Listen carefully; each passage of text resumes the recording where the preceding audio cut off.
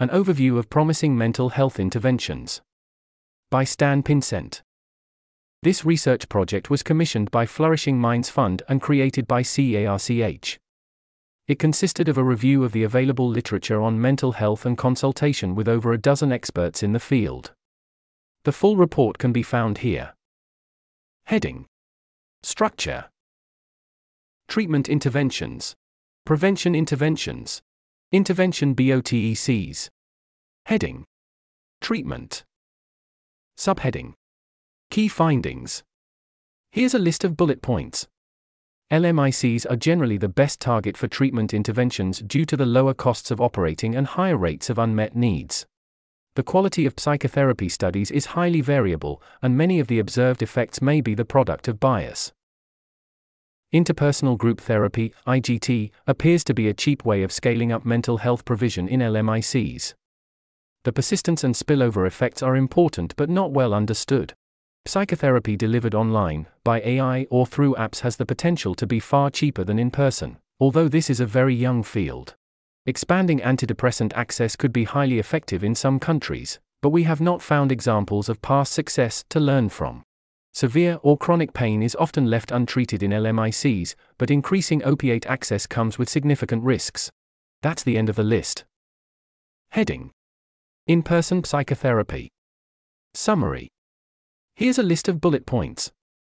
No single type of psychotherapy appears to be superior, and effect sizes are relatively independent from the quality of the therapist or the number of sessions. There are concerning signs of publication bias, response bias, and undetected placebo effects in the literature on psychotherapy, which are difficult to adjust for. Interpersonal group therapy, IGT, in poor countries is cheaper and likely to be more cost-effective than other types of in-person psychotherapy. The persistence of the benefits and the scale of spillovers are not well known, and would benefit from further study. Driving down cost is probably the best lever for improving the cost-effectiveness of psychotherapy. That's the end of the list. Subheading: Effectiveness. There are various types of psychotherapy, including psychoanalysis, cognitive behavioral therapy, CBT, and humanistic therapy. Psychotherapies are used to tackle many mental health disorders, especially depression and anxiety, which together account for over half of the global burden from mental disorders, IHME. The evidence does not point to a single, best form of psychotherapy, so give, 2023, and so we suggest that the style of psychotherapy is less important than other factors like the cost of delivery. A number of attempts have been made to determine the average effect size of psychotherapy in general.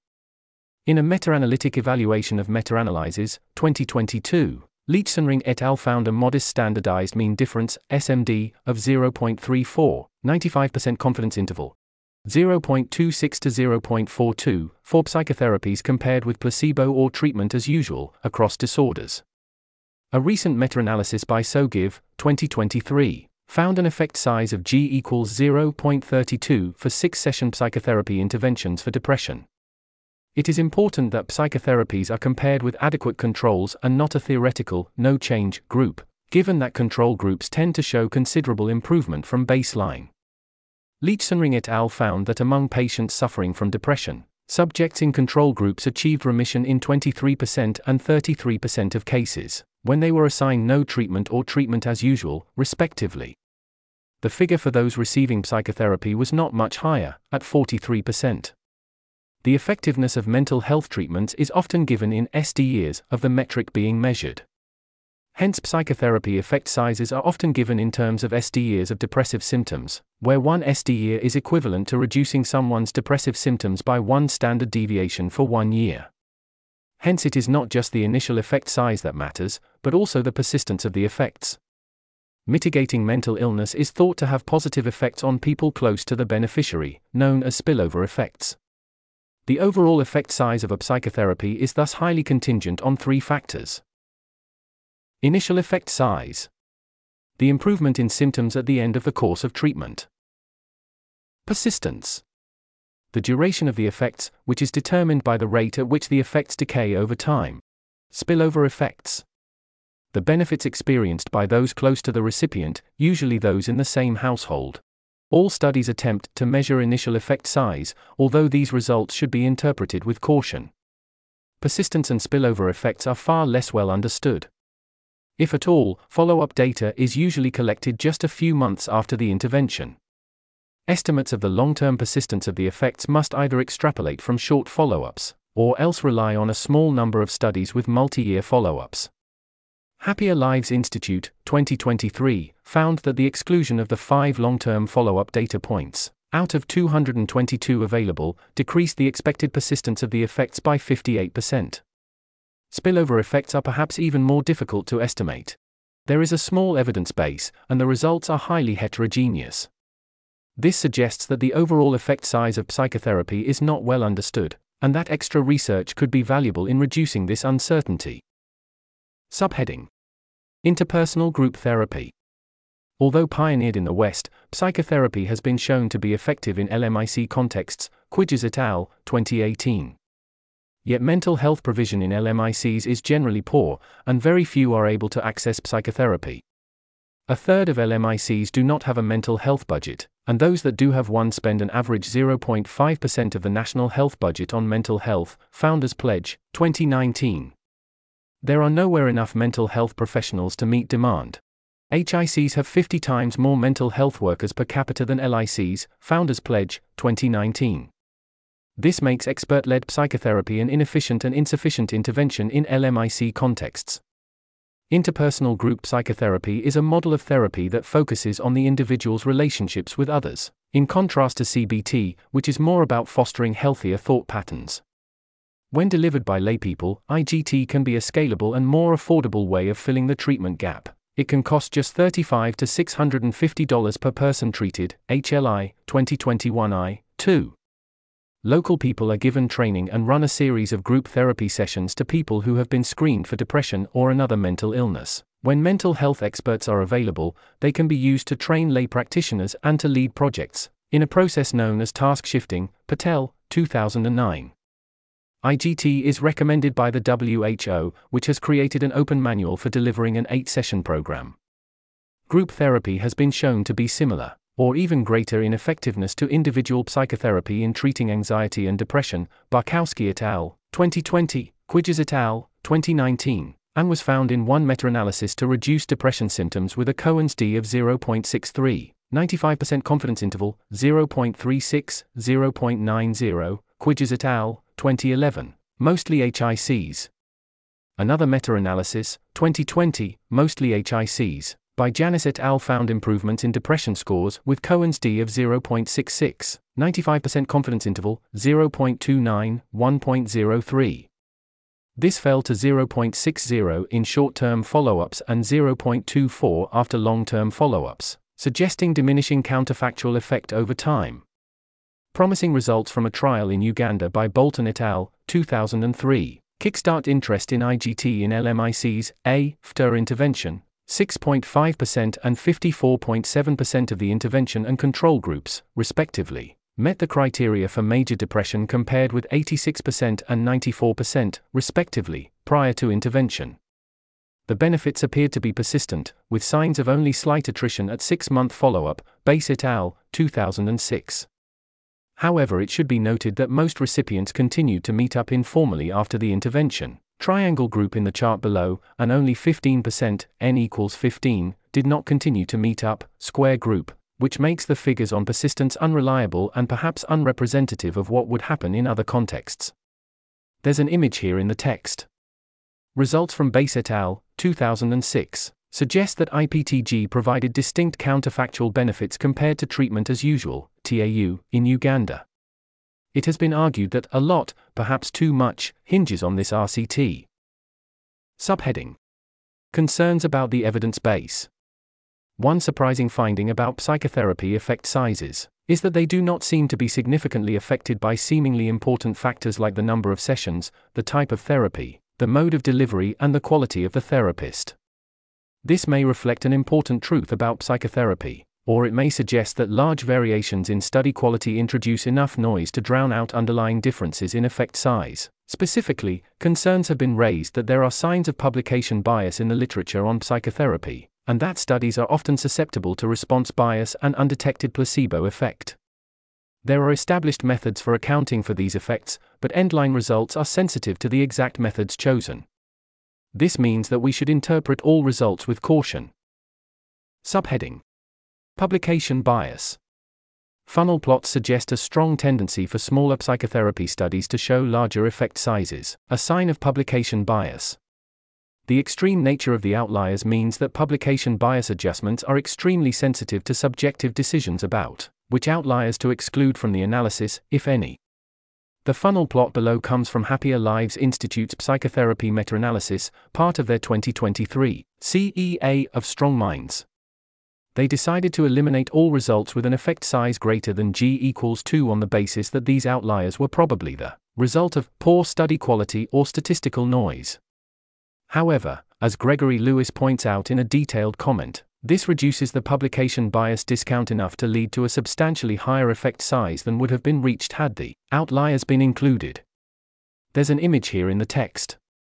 However, it is unclear whether keeping the outliers is a better move, since this would make the final results extremely sensitive to the results of a few small, suspicious studies. Overall, we urge that readers carefully check publication bias adjustment processes when interpreting estimates for the effect size of psychotherapy. Subheading: Response bias. Psychotherapy studies detect mental illness symptoms before and after the intervention by questioning the patient. This exposes them to possible response bias, especially exaggerating symptoms during screening in order to qualify for treatment. Exaggerating improvements in their symptoms in order to please the surveyor, social desirability bias. Exaggerating improvements in their symptoms in the belief that they may get cash or material goods, future hope bias. In theory, a well-conducted RCT would experience equal amounts of response bias in its control and intervention groups, and hence underlying differences in improvement between the two groups would not be affected. In their 2023 investigation of Strong Minds, SOGIV concluded that response bias was probably not a major concern in their meta-analysis, which screens for study quality and accounts for publication bias. GiveWell, on the other hand, discounted effect sizes in HLI's meta-analysis by 20% to account for response bias. To us, it seems likely that studies with a waiting list or treatment as usual control group are significantly affected by response bias. Subheading: Placebo effect. SOGIV, 2023, provides a good summary for the evidence of placebo effects in depression studies. The effect size of psychotherapy interventions is generally found to be lower when the control group receives a pill placebo, and placebos perform quite well when compared with passive controls. The placebo effect could explain why the mode of delivery of psychotherapy appears to have little impact on the effect size. Subheading: The Strong Minds controversy. Strong Minds is a non-profit founded in 2013 that provides interpersonal group therapy to impoverished women in Uganda and Zambia, which they now claim to be able to deliver for just $63 per person. Strong Minds has perhaps been assessed more than any other organization providing psychotherapy in LMICs. They were recommended as a top charity by Founders Pledge and Happier Lives Institute, HLI, and these recommendations in turn led to further scrutiny. We will provide only a brief timeline of the controversy here, but would highlight that the gradual downgrading of Strong Minds' cost-effectiveness over time appears to be the product of both optimizer's curse and some subconscious bias among those analyzing the organization. Overall, we conclude that Strong Minds is unlikely to be the Holy Grail mental health organization that could rival GiveWell's top charities. But it remains possible that a cheap and effective psychotherapy intervention can alleviate mental illness for hundreds of dollars per DALY. 2017. The Oxford Prioritization Project performed a cost-effectiveness analysis of Strong Minds, no longer public, estimating the cost-effectiveness at $154 DALYs per $100,000. 2019. Founders Pledge estimated that Strong Minds could avert a DALY for $377, naively, $265 DALYs per $100,000, and began recommending them as a top mental health charity. 2021. Happier Lives Institute created a cost-effectiveness analysis of Strong Minds that drew upon both general research on psychotherapy and specific data on Strong Minds. They converted mental health improvements into well-being improvements, and concluded that Strong Minds could provide 6,200 WELLBYs per $100,000. Under certain philosophical assumptions, they argued, this made Strong Minds comparably cost-effective to the best malaria prevention interventions. The report was criticized for rushing the meta-analysis process, and thereby drawing upon data from interventions that had little in common with strong minds. Some commenters accused them of using favorable data on persistence and spillover effects, leading to overestimates of these critical quantities. 2022. Giving What We Can, and Founders Pledge were criticized for downplaying the uncertainty around the effectiveness of psychotherapy in general, and strong minds in particular. Early 2023. GiveWell released a CEA which applied a similar structure to HLIs. They used some different inputs and a number of extra discounts to the effect size used by HLI. In a death by 1,000 cuts, they estimated that strong minds was around 4x less cost-effective than HLI had concluded, although still likely more cost-effective than Give Directly, a GiveWell recommended cash transfer charity. Late 2023. HLI released an updated CEA of strong minds that addressed many of the previous criticisms. Lower estimates for effect size and spillover effects decreased the estimated cost-effectiveness. This was partly offset by the decreasing cost per patient of strong minds group therapy, but the final estimate was $3,000 WELLBYs per $100,000, around half of their previous estimate. Although it was a significant improvement on the previous CEA, Gregory Lewis pointed out in a detailed comment that 1. The publication bias discount is extremely sensitive to how outliers are eliminated. HLI appears to have removed outliers in a way that favors strong minds. Not removing them would have led to an effect size more than 3x smaller. 2. The Bayesian approach taken by HLI places too much confidence in the general effectiveness of psychotherapy, to the extent that it is virtually impossible for strong mind-specific data to change the conclusion that the intervention is highly cost-effective. An RCT on strong minds by Baird and Osler should release its results soon, and the expectation is that it will find a very modest effect size, smaller than the pooled effect size of psychotherapy according to the literature. Subheading: Cost-effectiveness of interpersonal group therapy. All of the BOTECs in this report aim to estimate the cost-effectiveness of a hypothetical intervention, using inputs informed by scientific studies and existing organizations. The calculations are found in this spreadsheet, which can be run through Carlo to perform a Monte Carlo simulation that provides a distributional cost-effectiveness estimate. Our interpersonal group therapy BOTEC assumes that an SD year of depression is worth approximately 0.14 DALYs, and finds that there is a 2% chance that IPTG, modeled on strong minds, is more cost-effective than a GiveWell top charity, which we estimate at 737 DALYs per $100,000. It should be noted that the cost-effectiveness is highly contingent on cost per treatment. We assume that the effect size of the therapy is broadly in line with what has been found in psychotherapy meta-analyses, and that the cost is in line with some IGT and LMIC interventions. However, due to the scarcity of high-quality studies of IGT in LMICs, it is possible that these relatively cheap interventions do not yield effect sizes similar to those found in better-studied contexts. Sensitivity analysis estimates how much of the variance in the final output is attributable to each of the inputs. It suggests that initial effect size, persistence, and cost per treatment are the most important unknowns. Note that we are estimating the cost-effectiveness of a hypothetical IGT intervention, not strong minds. The cost of an intervention is probably far more controllable than the persistence of its effects. For this reason, we advise that reducing the cost per treatment is the single best way to increase the cost-effectiveness of psychotherapy interventions. The experts we spoke to suggested that the best ways of reducing costs were 1. Avoiding high salaries by headquartering in the target country, and 2. Economies of scale. One complication, however, is that monitoring and evaluation add significant costs, and so, cheaper interventions are more difficult to assess. We feel that funding an RCT on an already planned program could be a very good way of building the evidence base.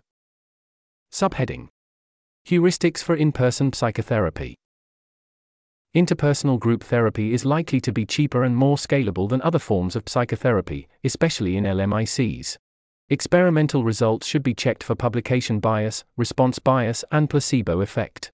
The best interventions are likely to be longer lasting than average, with larger positive spillover effects.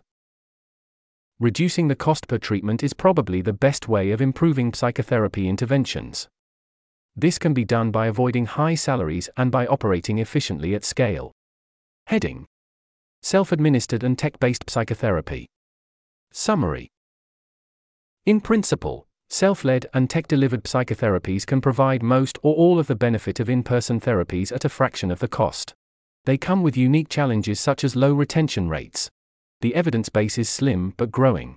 New organizations in the space will provide valuable data. Technology now allows us to deliver psychotherapy remotely.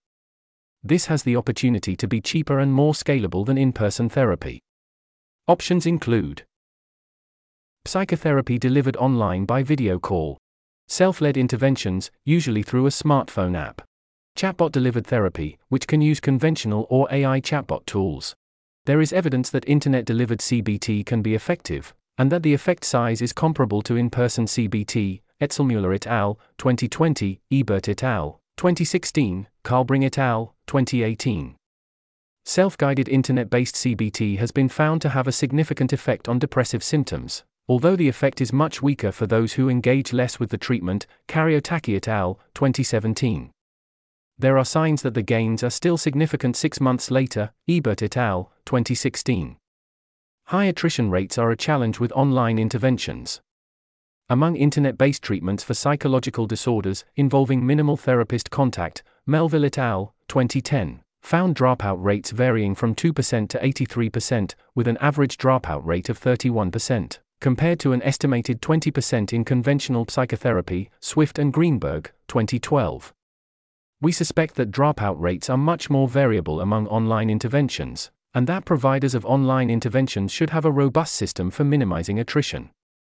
The problem of attrition is likely to be worse for self-led interventions.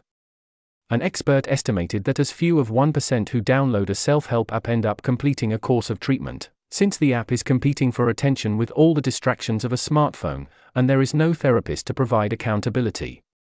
Self-help interventions have been shown to be effective, but less so than guided interventions, Anderson and Quidges, 2009, Baumeister et al., 2014, and we suspect that higher attrition rates account for much of the difference. The expert we spoke to suggested that even if app rights could be acquired for free, high attrition rates can increase marketing costs enough to prevent the intervention being cost-effective. We suspect that self-help apps are high-risk, high-reward options, since apps tend to either attain significant market share or fade into complete obscurity. The counterfactual is important here. Self-help apps are a crowded market, so new products must be more effective than the alternatives in order to add value. There is not much research on chatbot-delivered psychotherapy. An initial study with a non-AI chatbot by Fitzpatrick et al., 2017, suggests a small mitigating effect on depression and anxiety symptoms. AI chatbots such as ChatGPT represent a major step up from earlier chatbots, and we think it is likely that the effectiveness of AI psychotherapy will only increase over time. There is very little data on the effectiveness of internet-based psychotherapies in LMIC contexts. A meta-analysis by Carter et al., 2020, found mixed results, but the heterogeneity of the studies means that we cannot infer much from it. A meta-analysis by Fu et al., 2020, evaluated digital psychological interventions for mental health problems among young people with depression or substance misuse, and found moderate effect sizes with Hedges' G0.60 versus control intervention, and 0.54 versus treatment as usual. Poor access to technology is likely to be a barrier in LMICs, especially for targeting older adults. We see stronger potential for targeting young people in LMICs, who are more likely to have a smartphone. For example, it is claimed that about half of children in rural India have access to one. Online interventions may be less persistent than in-person IGT, where there is potential for lasting, supportive relationships to form, and even the continuation of informal meetings as observed in Bass et al., 2006. However, we think that the constraints on in-person psychotherapy impose a much lower cost-effectiveness ceiling than applies to online interventions. Internet-delivered psychotherapy can rely on cheaper labor from overseas, can bring together geographically disparate people for group interventions, and avoids the cost of hiring venues. Self-help and chatbot interventions do away with many labor costs completely, and have the potential to scale up very quickly. Kaya Guides is a new organization pioneering a WhatsApp-based guided self-help intervention in India.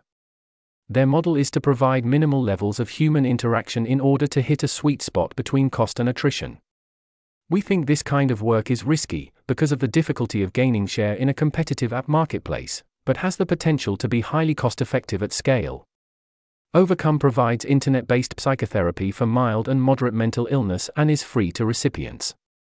It drives down costs by harnessing volunteer labor, chiefly among recent graduates looking for experience to prepare them for a career in clinical psychology. Their main costs are administration and marketing, and the latter is largely covered by Google's offer of $10,000 per month in free ads to nonprofits.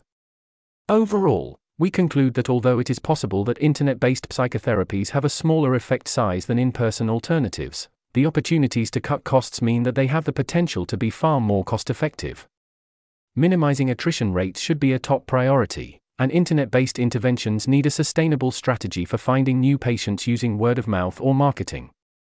We have heard anecdotally that staff retention can be a challenge for internet-based psychotherapy, so a sustainable supply of therapists may also be a necessity. The evidence base is relatively weak, and we think that funding to increase the available evidence could be very useful for the long-term improvement and expansion of internet-based interventions. Funding an existing organization to conduct better M&E or even an RCT could be highly impactful. Important knowledge gaps include the persistence of these interventions, RCTs that directly compare them with in-person interventions, the effectiveness of AI chatbot therapy, and the opportunities for counterfactual impact in crowded markets such as self-help apps. Subheading: Cost-effectiveness of Internet-delivered psychotherapy. Our BOTEC assesses an intervention along the lines of Overcome, described above. We estimate that a fully scaled intervention of this type has a 12% chance of being more cost-effective than a GiveWell top charity, although the evidence base in this field is thin, and our calculations rely on some shaky subjective inputs. Subheading: Heuristics for self-administered and tech-based psychotherapy. Psychotherapy can still be effective when delivered online, by a chatbot, or as a self-administered course. These modes have the potential to offer treatment at a far lower cost. Low retention rates are a major threat to effectiveness. This also increases the cost of finding new patients through marketing. It is harder to reach people without reliable internet access, so these modes are better aimed at the young and those with a smartphone. Heading: Antidepressants. Summary: SSRIs can have mild to moderate effects on depression. Access is very poor in LMICs. Poor infrastructure could be a barrier to extending reliable access to SSRIs within LMICs. Antidepressants have been shown to reduce symptoms of depression. In a meta-analytic evaluation of meta-analyses, 2022, Leachsenring et al. Found that the effect size of antidepressants on mental disorders was modest and broadly comparable to psychotherapy. Standardized mean difference, SMD, of 0.34, 95% confidence interval. 0.26 to 0.42, for psychotherapies and 0.36, 95% confidence interval. 0.32 to 0.41, for pharmacotherapies compared with placebo or TAU. The validity of research on antidepressants has been called into question. Many trials are conducted by scientists with financial conflicts of interest, Police et al., 2005. Publication bias is considered to be rampant, Turner et al., 2008. Drugs appear to be more effective when newly released, and become less promising over time, indicative of novelty bias. Antidepressants' strong side effects can undermine blinding in an RCT, and there may be a link between severity of side effects and estimated effect size, Moncrief and Middleton, 2018. Antidepressant use is thought to be 2 to 4 times higher in HICs compared to LMICs, indicating an unmet need in poor countries, Kasdan et al., 2021.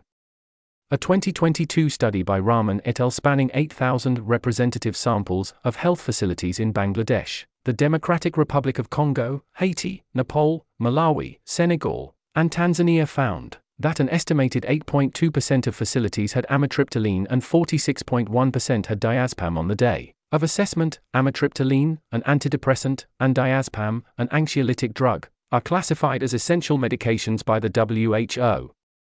There are a number of trials exploring the effectiveness of antidepressants in LMICs, but many combine the treatment with psychotherapy and other interventions, which clouds the picture. One such 2010 study in Goa, India, by Patel et al. Found that a psychosocial intervention, plus antidepressant drugs, was not superior to treatment as usual among private facility attenders, and increased the chance of recovery by 55% among public facility attenders. This is a reminder that the counterfactual quality of treatment is important when considering the benefits of an intervention. A cost-effectiveness study in Nigeria found that older, cheaper antidepressants were significantly more cost-effective than newer, more expensive ones. There are a number of barriers to successfully improving antidepressant access in poor countries. Shortages of mental health professionals will make diagnoses less accurate, increasing the chances of underprescription for those with severe depression and overprescription for those who are not depressed, as was observed in India, Pillai et al., 2021. Unreliable supplies of medicines at pharmacies and health centers increase the chance that patients will run out of medicine, which can have negative consequences. Poor awareness of mental health will prevent people from seeking help, and people may not identify depression symptoms as a medical issue.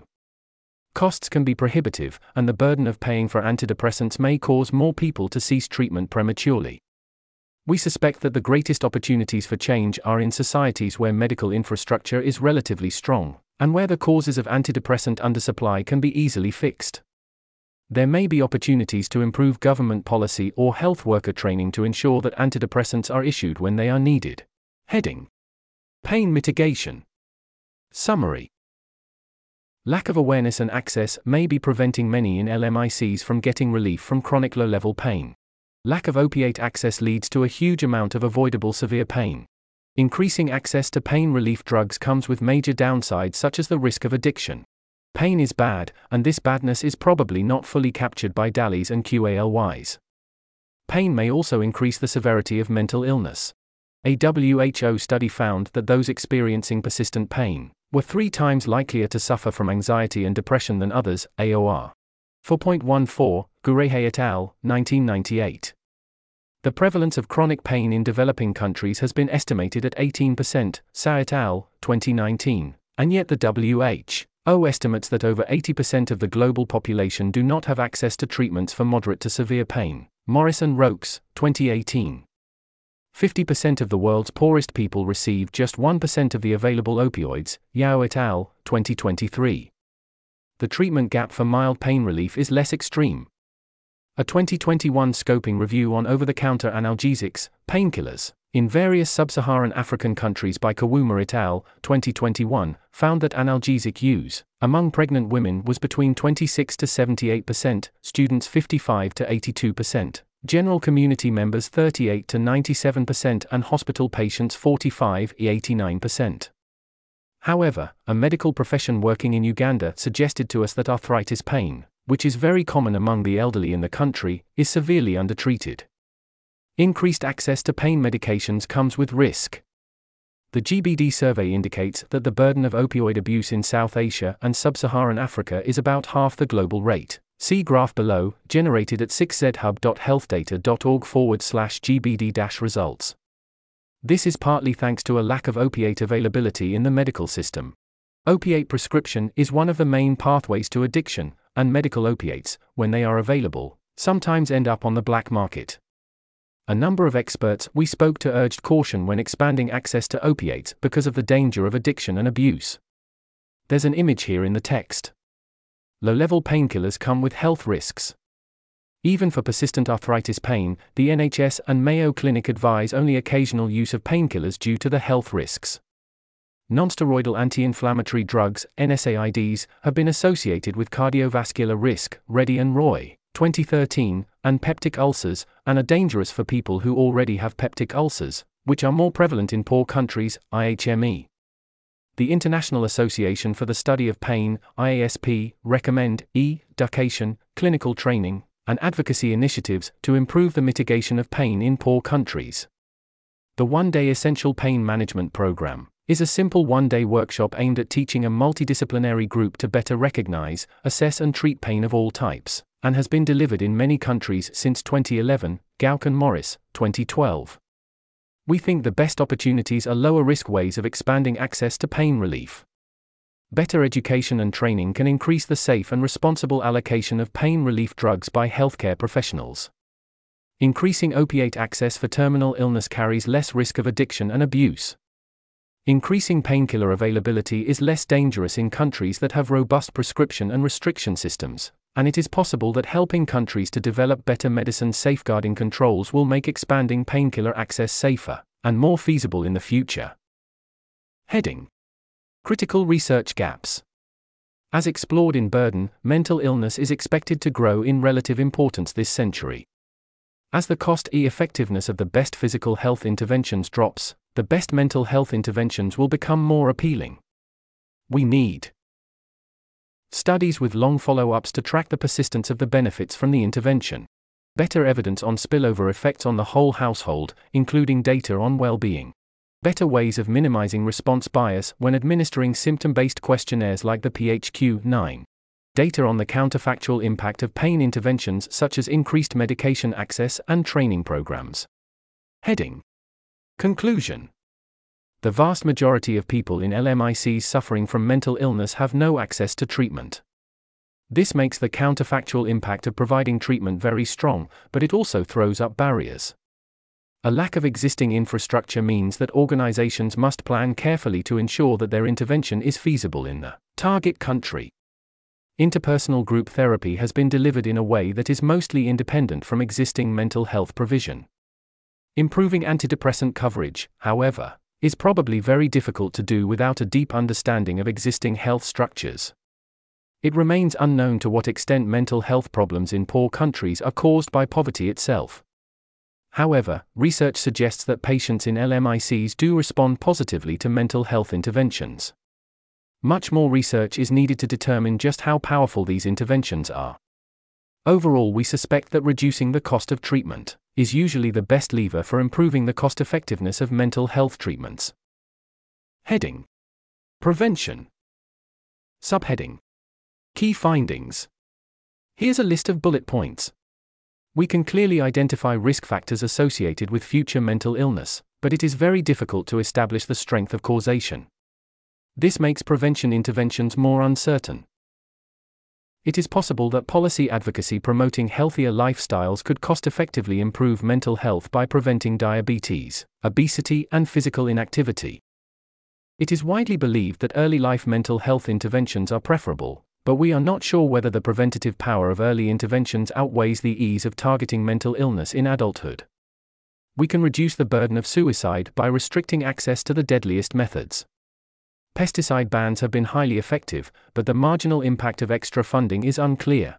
More research is needed on the counterfactual effects of targeting mental health risk factors. That's the end of the list. Heading: Mental illness risk factors. Mental illness correlates with a number of economic, social, and health factors. By targeting these factors, we can hope to prevent mental illness before it occurs. It can be very difficult to determine causation, however. All mental health disorders appear to have genetic components which are difficult to isolate from the effects of parenting and the home environment. Mental illness is linked with self-destructive behavior, traumatic life events, loneliness, unemployment, and many other things. But we can't say for certain how much an improvement in one of these indicators will improve mental health. Furthermore, these indicators tend to be linked with other factors like ancestry, poverty, and poor emotional literacy, which may be the underlying cause. Subheading: Cash transfers to alleviate poverty. Summary: Cash transfers appear to have a small but significant positive effect on mental health. The effects are strongest when people in poverty are the target. The mental health benefits of cash transfers do not radically alter the cost-effectiveness of CT programs. We are confident that directly addressing mental health can mitigate mental illness more cost-effectively than cash transfers. Cash transfer programs vary in the scale and style of the payments they provide, but findings generally suggest that there may be a positive, albeit modest, relationship between cash transfer receipt and improved mental health. Evans-Lacko et al., 2023. The effect size, for SWB or depression or anxiety, seems to be around 0.1-0.15 SD. Ornberger et al., 2020, Maguire et al., 2022, Wahlberg et al., 2023. The effect is far weaker when the recipients are not living in poverty. Thompson et al., 2022. Single payments may be preferable to regular payments, and the best CT programs communicate with recipients so that they know how much money to expect, and when. The persistence of mental health improvements is poorly understood and, given the small size of the improvement, difficult to measure. Of 4 studies that had follow-ups after 2 to 9 years, effects appear to have approximately halved. Wahlberg et al., 2023. In their analysis of cash transfer programs, Happier Lives Institute, HLI, estimate that a CT program costing $1,274 improves recipients' mental health, which they equate to SWB, by 0.4 SD years, or a total of 1.7 SD years among the whole household. Confidence interval, 0.40, 5.94, HLI, 2022. As a rough comparison, GiveWell estimated that just $105 spent on interpersonal group therapy would improve SWB by 1.1 SD years across the household.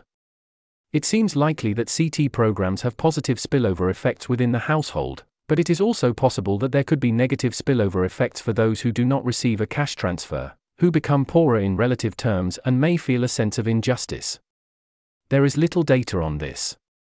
McGuire et al., 2022 assess 4 trials that explore non-household spillover effects, of which Woe found negative spillovers, but the average effect is not statistically significant and is close to zero. Overall, it seems very unlikely that cash transfer programs can rival interpersonal group therapy for cost-effectiveness on mental health or well-being alone. However, proponents of cash transfers are usually interested in the poverty-alleviating effects. The small positive effect on mental health may make cash transfer programs slightly more appealing than they previously were. Mental health effects should also be accounted for when considering introducing maternity pay, pensions or UBI for populations in poverty. Our Botech estimates that a campaign to persuade a poor country to implement a child poverty grant, in the style of South Africa's CSG, has a 46% chance of being more cost-effective than a GiveWell top charity. However, only around 3% of the expected benefits would be from mental health. Our results are highly contingent on the counterfactual value of government spending, of which we are highly uncertain. In short, it is unclear to us how impactful child poverty grants would be in a low-income country, compared to the things the government currently spends money on. Subheading: Alcohol. Summary. The association between alcohol abuse and mental illness is strong. However, the strength of the causal link is unclear. Alcohol use and abuse is associated with poor mental health. The prevalence of anxiety, depression, and other psychiatric disorders is much higher among persons with alcohol use disorder, AUD, compared to the general population, NIH. Negative spillover effects of alcohol abuse are likely to add to the burden. Dawson et al., 2007, found that women whose partners had alcohol problems were more likely to experience victimization, injury, mood disorders, anxiety disorders, and being in fair or poor health than women whose partners did not have alcohol problems. Even after accounting for the women's increased rate of substance use, odds ratios for the above indicators were 2.1 to 3.4.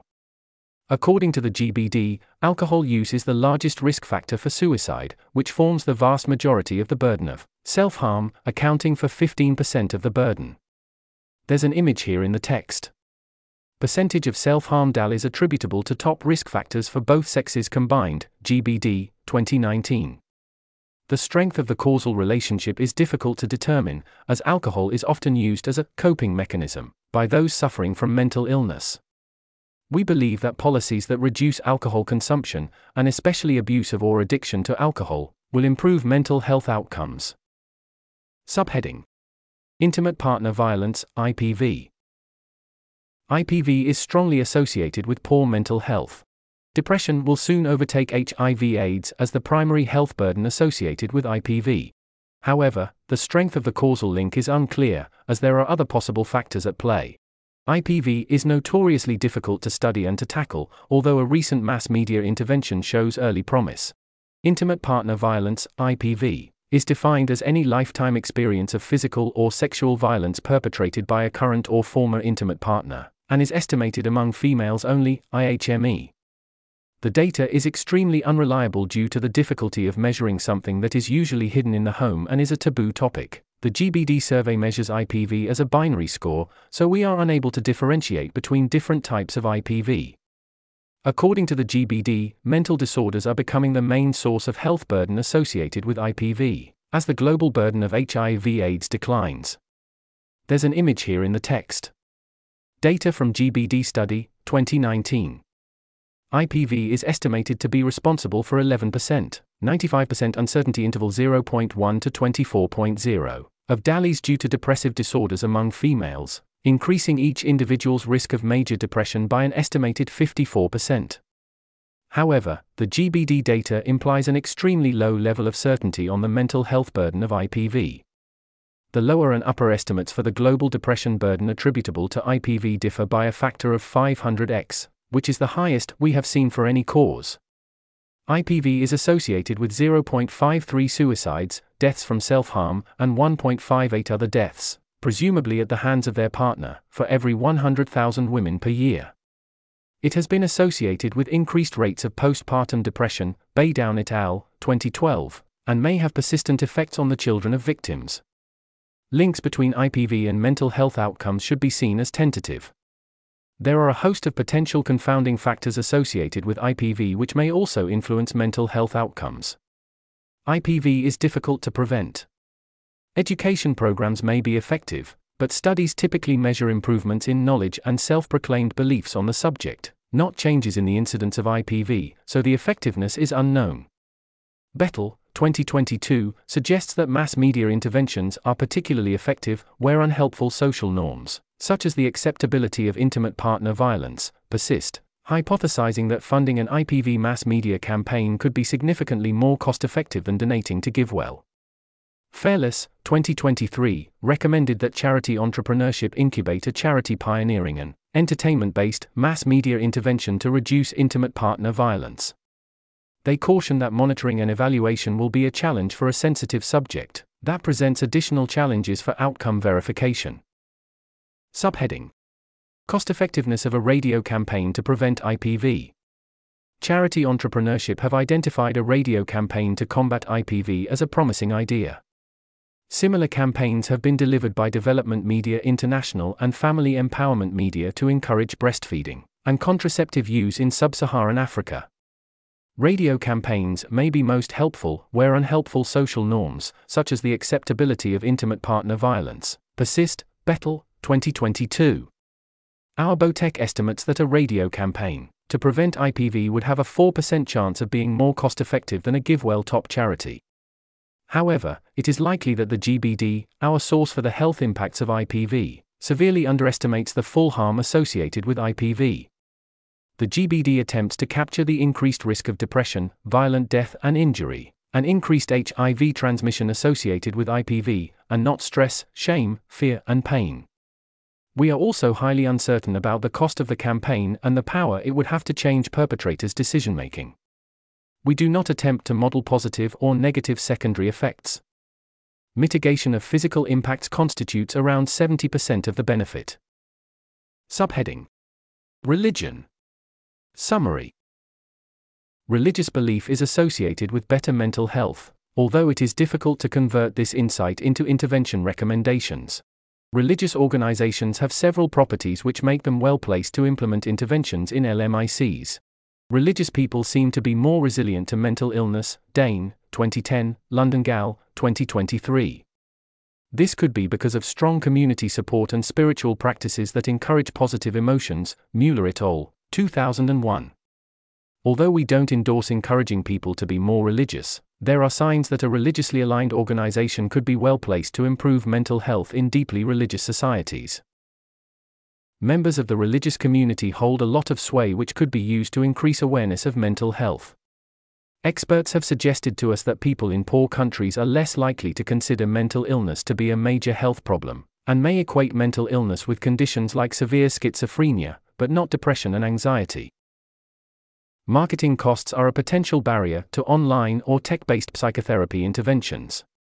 Religious groups may have strong networks which provide free marketing and could increase the chances of reaching a wide audience. People often give to causes within their faith, which could make fundraising easier for a religious organization. Religious groups often have a tradition of volunteering, which can drive down labor costs. Many of these points stemmed from a conversation with the founder of Wailing Women, a Christian charity. WW grew a global audience during lockdown through social media, and produced uplifting live events, group events and courses of therapy. There are a number of reasons to be wary about supporting religious organizations. They may only help people with the same religious affiliation, or they may allocate resources to religious activities with no obvious health or well-being benefits. It's also possible that people giving time and money to religious charities may be manipulated into doing so. Subheading: Physical activity.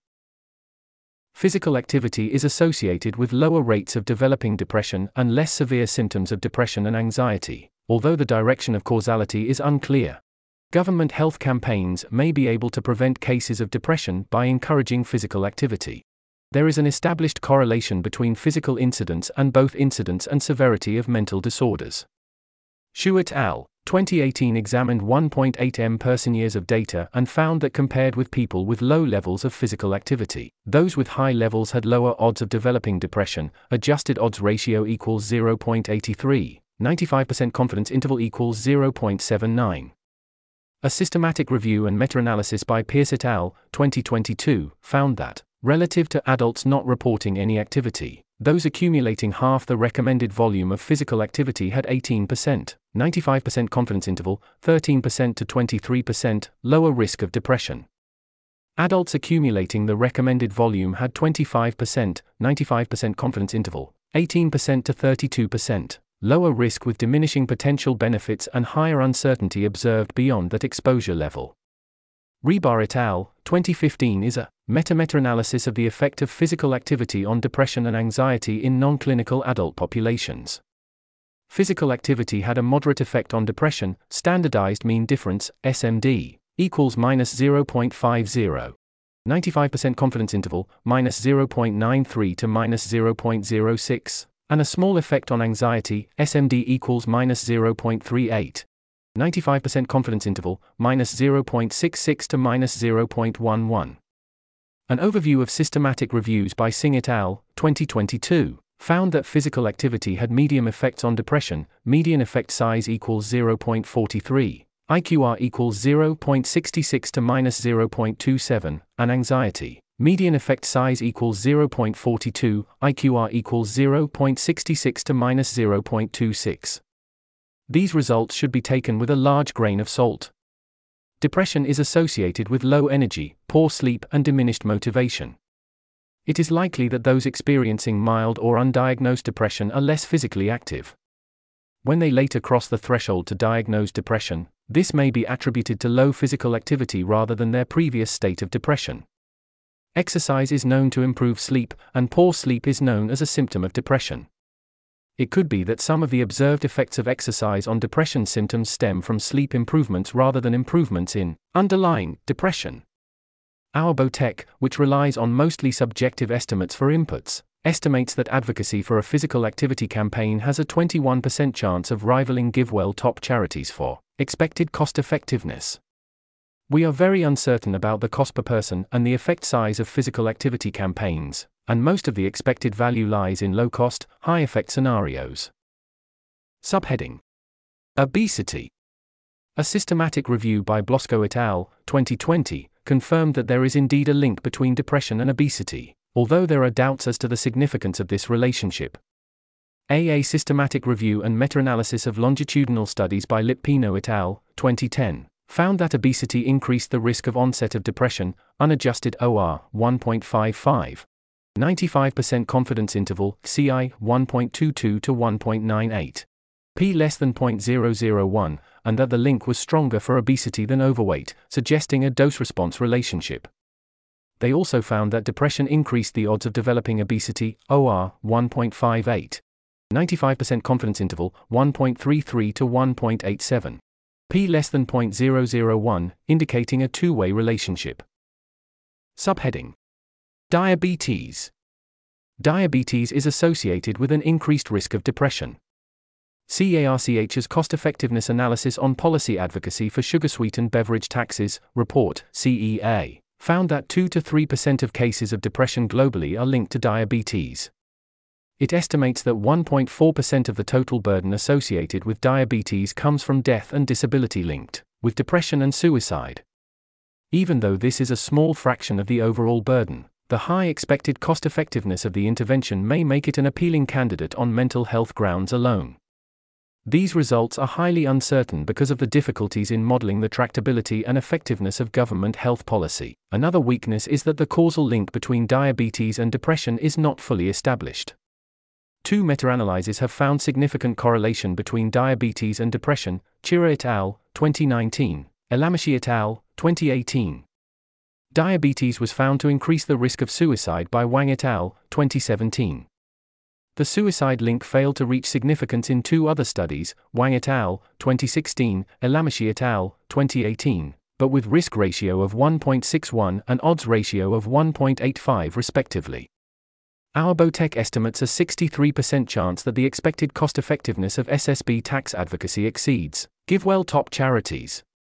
Only 4% of the benefits would come from improved mental health. Subheading: Unwanted pregnancy. Increased contraceptive access and family planning education may improve mental health by preventing the negative effects of unplanned pregnancies. According to Stevenson et al., 2023, the prevalence of perinatal depression is estimated to be 12 to 17%, and the prevalence of perinatal anxiety is estimated to be 15% globally among the general population. In a South Korean study, unintended pregnancy was associated with 20 to 22% greater odds of maternal depression, compared with intended pregnancy, and with higher depression and stress scores, Bark et al., 2015.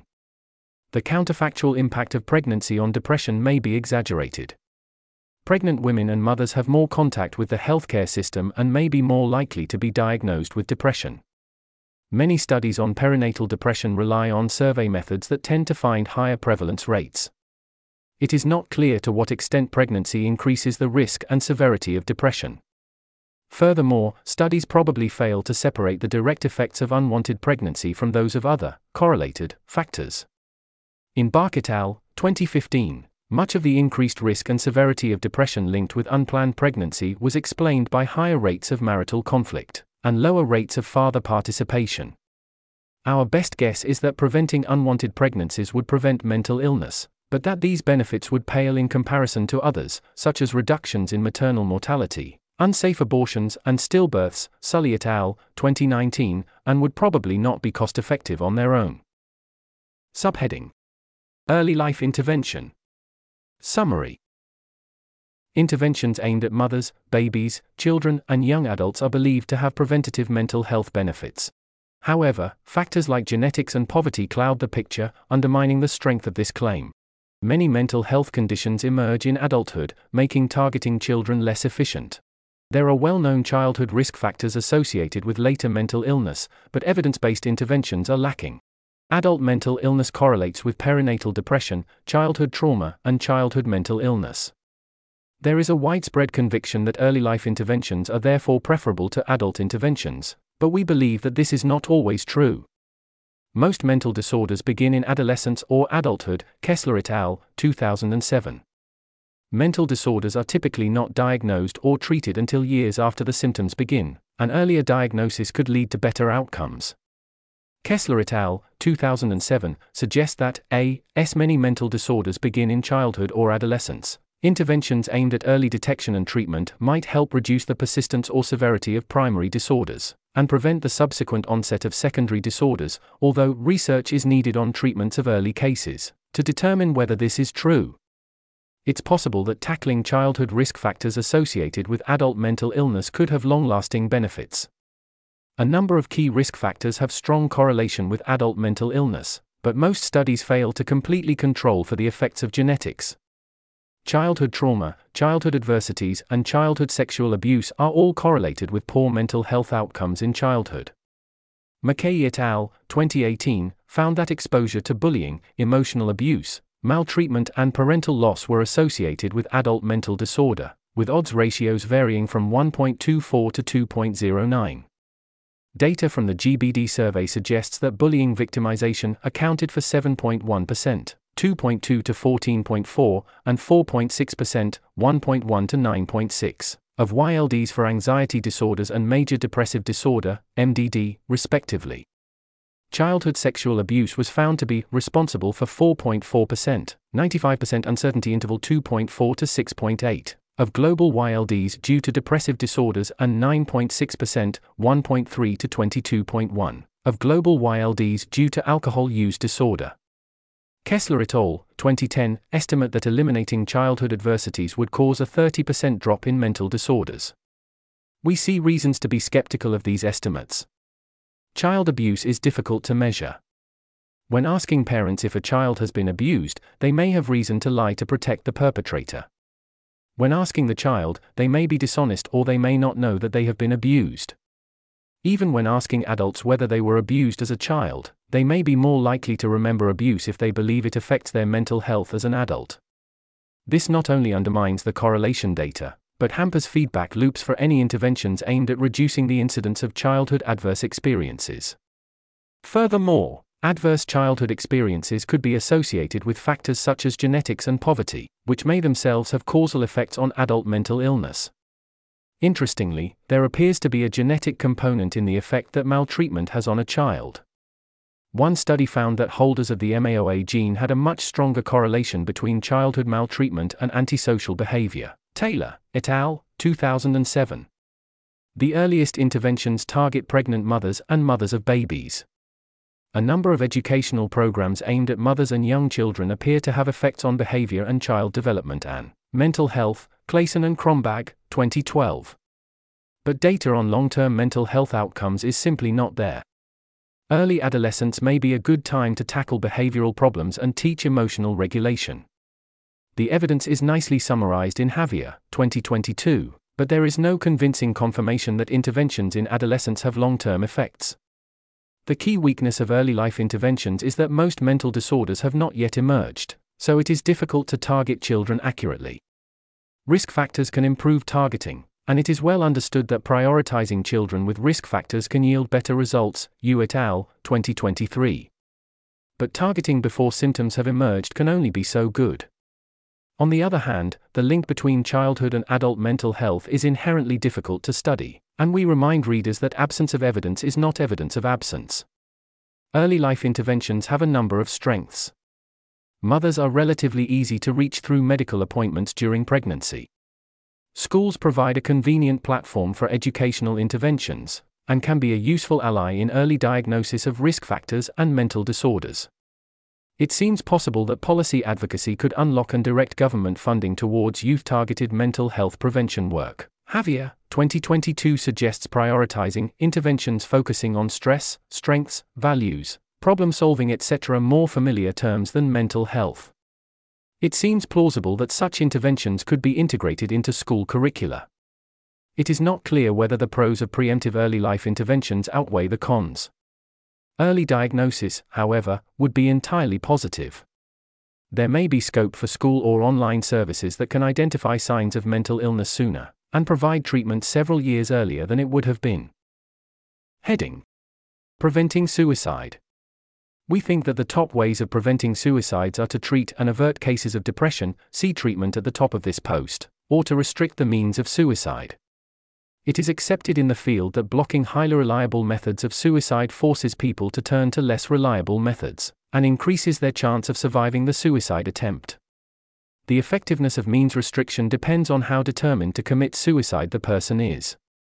An expert we spoke to split suicide attempts into two categories: those that are the product of persistent, severe depression, and those that result from a passing moment of despair.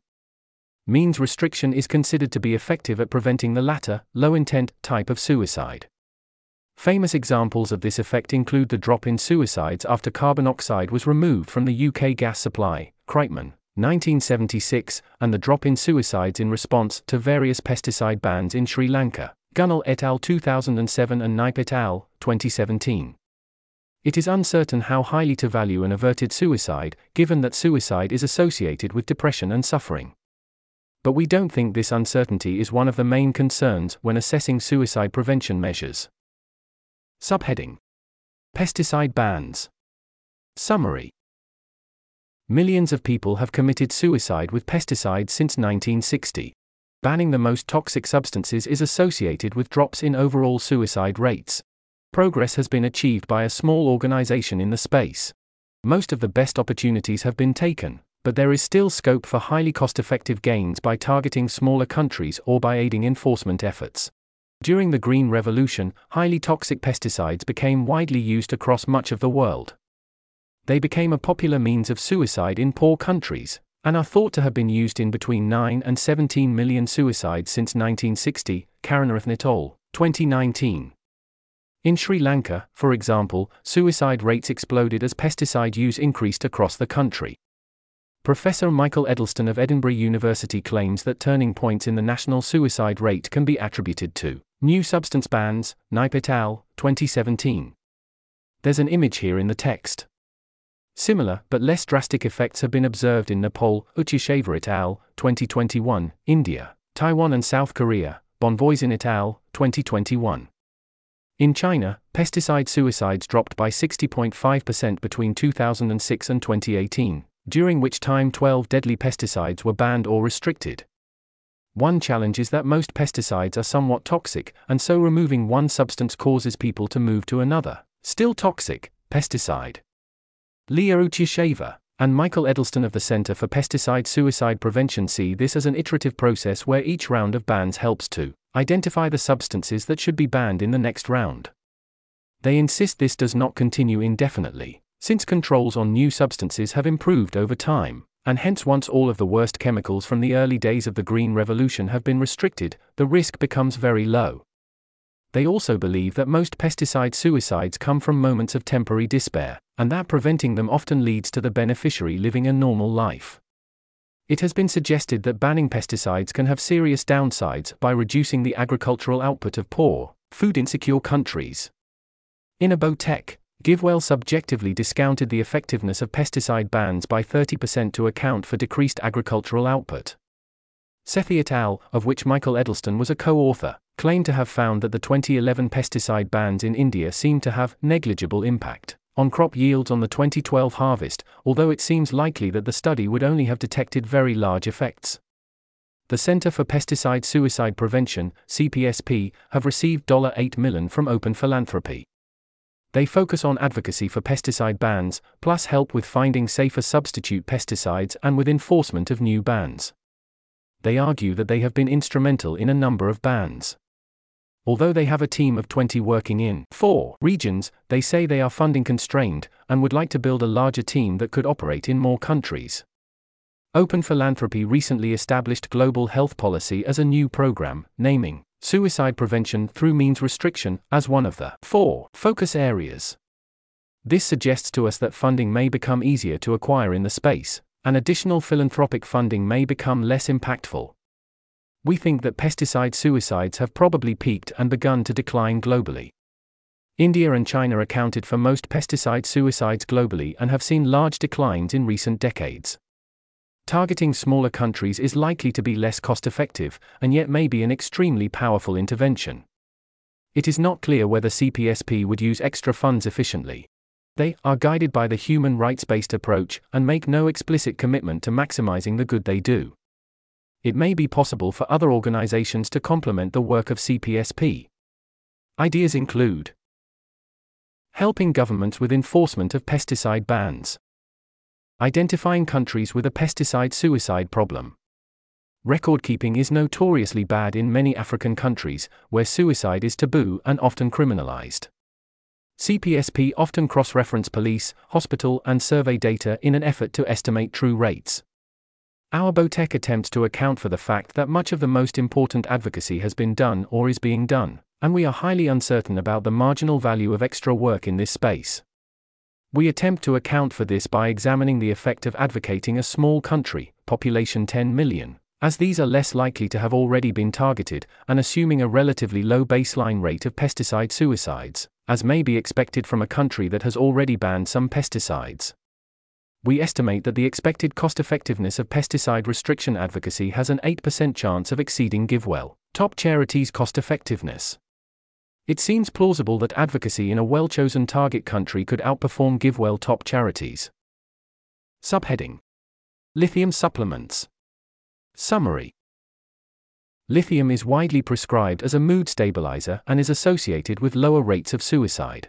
There is evidence that populations with naturally occurring lithium in their drinking water have lower suicide rates. If successful, policy advocacy for adding lithium to the water supply could cut suicide rates across the population. There are a number of positive and negative effects that are difficult to predict. Lithium is well known as a mood stabilizer that is widely prescribed for bipolar disorder, and is associated with lower rates of suicide. A meta-analysis by Cipriani et al. In 2013 found that patients given lithium had significantly lower rates of suicide than those given a placebo. Odds ratio 0.13, 95% confidence interval 0.03 to 0.66. Lithium treatment comes with the risk of damage to the thyroid gland and the kidneys, and patients must have their serum lithium levels monitored in order to minimize the danger. Young and Hammond, 2007. A number of studies have explored the link between levels of naturally occurring lithium in drinking water and suicide rates in the population. These levels of lithium exposure are far lower than among those taking lithium medication, and it is unknown whether lithium has a physiological effect at such low doses. Generally, there seems to be a trend that areas with high enough lithium levels often do display significantly lower suicide rates. Knudsen et al., 2017, a 22-year study in Denmark, where lithium levels range from 0.6 to 30.7 GUL, found no significant indication of an association between lithium and reduced suicide rates.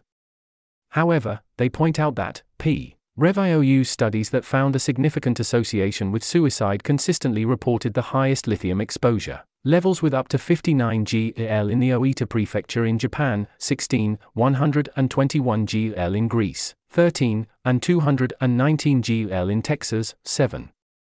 Conversely, studies with the lowest levels up to a maximum of 12.9 GUL in the Amori prefecture in Japan, 6, and 21 GUL in the east of England, 15, did not find an association, like in our present study in Denmark.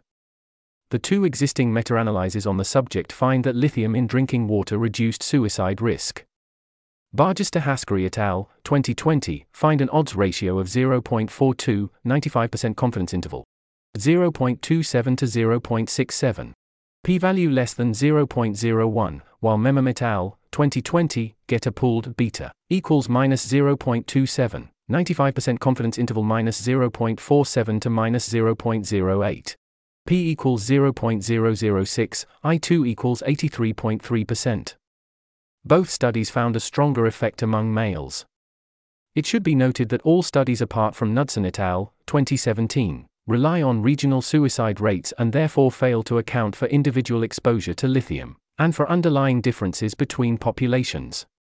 Psychiatrist Dr. Musaji Bamji openly called for lithium to be added to Irish drinking water in 2011, but no country has yet begun to do so.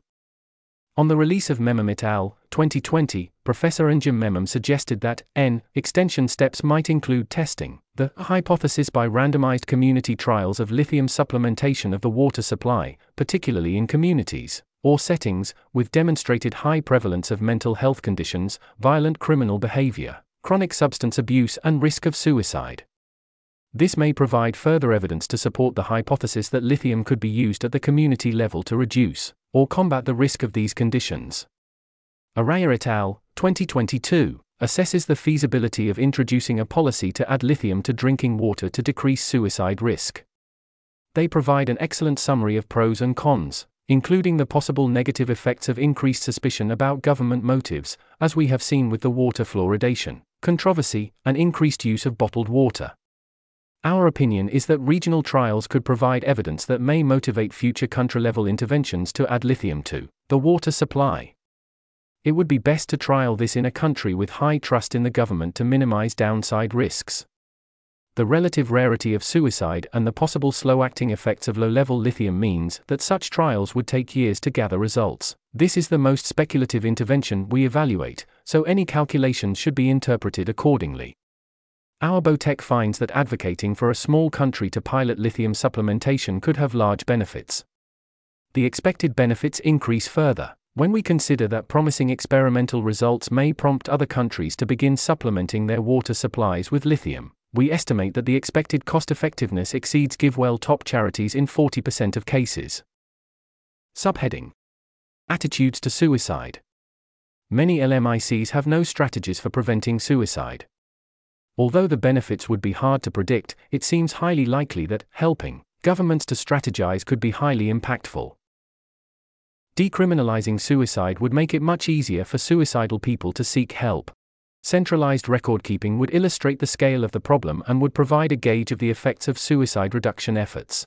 Countries with a suicide reduction strategy would be more likely to endorse restrictions on deadly pesticides and other means of suicide.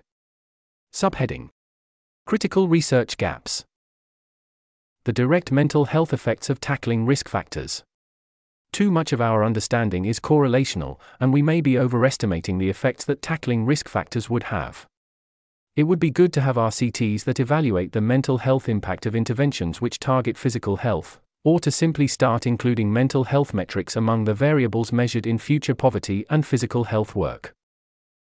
The effect of mother-child educational interventions on mental health in adolescence and adulthood. Most studies only measure change in knowledge and attitudes, and have short follow-ups, see Clayson and Krombag, 2013. This would require studies spanning many years, which are expensive and difficult to conduct. Subheading: Conclusion.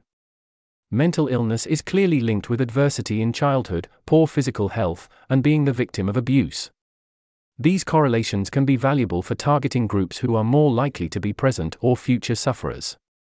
Especially with children, risk factors can help us help people before mental illness manifests. However, preventative interventions will always be hits-based. Some efforts will be spent on people who were never going to suffer mental illness.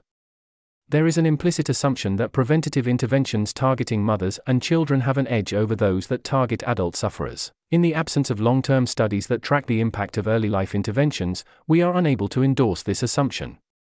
It would certainly help to diagnose mental illness sooner. But we suspect that truly preventative interventions are best when they are cheap and scalable. For example, policy changes that encourage healthy lifestyles, or new laws that restrict access to deadly means of suicide. We often don't know how much of the correlation between risk factors and mental health is driven by genetics or other hidden variables. In order to understand which nudges best promote mental health, we need long-term studies to evaluate the counterfactual impact of tackling risk factors. Heading: Intervention BOTECs. Here we provide estimates of the cost-effectiveness of various mental health interventions. These should be considered as preliminary, best guesses, as most of the inputs are either subjective estimates or are taken from others' analyses. We estimate the costs of a hypothetical intervention, and generally assume that it is well run and operating at scale. We discount costs borne by governments, on the basis that these funds are redirected from other types of government expenditure that are relatively inefficient. We give cost-effectiveness in terms of DALYs. For psychotherapy and child poverty grant advocacy, we had to convert the effect size from measures of mental health into DALYs, which introduces considerable uncertainty. As always, users should consider how their moral standpoint affects these results, especially when comparing mental health interventions against GiveWell top charities. Subheading: How it works. This spreadsheet model is put through usecarlo.com, which performs a Monte Carlo simulation on Carlo with 1,500 runs. Each input, e.g., the effect size of an intervention, or the cost per person treated by an intervention, is modeled as a random variable. For each run, the model takes a sample of each random variable and computes the corresponding cost-effectiveness. These 1,500 cost-effectiveness estimates can be used to understand the uncertainty in the results. To adapt the model, simply make a copy of the spreadsheet, change the inputs, then rerun the simulation. The outputs used to produce the table below are available in spreadsheet form here. The next page provides a summary of the results. After that is an analysis of the key trends. The figures below are mostly derived from subjective estimates and should be used as a guide only. See the next page for an explanation of each column. There's an image here in the text. Subheading: How to read the table. Here's a list of bullet points. We model the expected ex-ante cost-effectiveness of each intervention. This means we are estimating the average cost-effectiveness of a future action. For example, the ex-ante cost-effectiveness of a game of roulette is 97 cents per $1 invested, while the ex-post cost-effectiveness can only be $0 or $36 per $1 invested. It should be noted that some of the interventions in the table above, those that depend upon binary policy decisions, are likely to have an ex-post cost-effectiveness of 0. Mean cost-effectiveness is the mean of all cost-effectiveness outputs. The median cost-effectiveness is the middle value among the outputs. 10% of outputs are lower than the 0.1 quantile, and 90% of outputs are lower than the 0.9 quantile. According to our estimates, the average cost-effectiveness among GiveWell top charities is $737 per $100,000. Mean, multiple of GW top charity, simply expresses the mean cost-effectiveness as a multiple of our GW estimate. Probability of exceeding GW top charity gives the proportion of Monte Carlo outputs that exceed $737 per $100,000. We are not certain what probability counts as good, but we would point out that GiveWell top charities are themselves uncertain, and that we would expect most of them to score well below 50% on this metric. That's the end of the list. Heading: Analysis. Here's a list of bullet points. Mean cost-effectiveness is driven by a minority of highly cost-effective possible scenarios. Mental health interventions are uncertain, so funders should be discerning when considering grant applications. Even for promising-looking proposals, there will be a high degree of uncertainty, so funders should be willing to take a hits-based approach. Cost is critical. For all interventions, cost was among the most important variables. Reducing cost is critical for building a better intervention, and reducing uncertainty about costs is key to making better funding decisions. Favorable conditions are required in order for interventions to rival GiveWell top charities. Reducing the cost of interventions is critical for direct work. For policy interventions, working with the most tractable governments and/or the largest countries will boost the expected cost-effectiveness considerably. Lithium supplementation seems to be highly promising, but it is the least understood intervention on the list. Policy interventions hinge on the likelihood of advocacy success. This is a very difficult thing to measure. We estimate that the probability of success is 11%, 90% confidence interval, 1%, 30% for all policy interventions. Opportunities that are more promising than this should be valued more highly. In reality, successful lithium supplementation advocacy, for which there is no historical precedent, is probably less likely than successful SSB tax advocacy. The best mental health interventions may not directly target mental illness. Health nudge policies may be so powerful that their net effects on mental health are greater than targeted interventions. That's the end of the list. This article was narrated by Type 3 Audio for the Effective Altruism Forum. It was first published on January 17, 2024. The original text contained 5 footnotes which were omitted from the narration. To report an issue or give feedback on this narration, go to t3a.is.